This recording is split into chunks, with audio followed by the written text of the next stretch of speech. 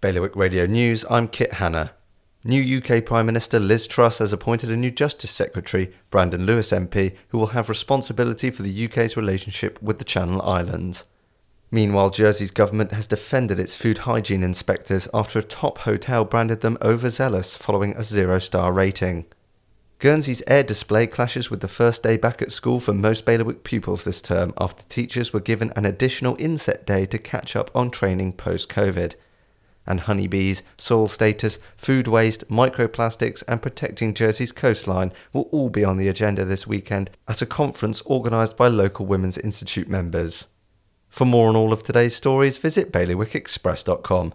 Your weather today will be sunny spells with a chance of showers. The wind will be a south to southwest moderate force 4, occasionally force 5, and there'll be a top temperature of 23 degrees.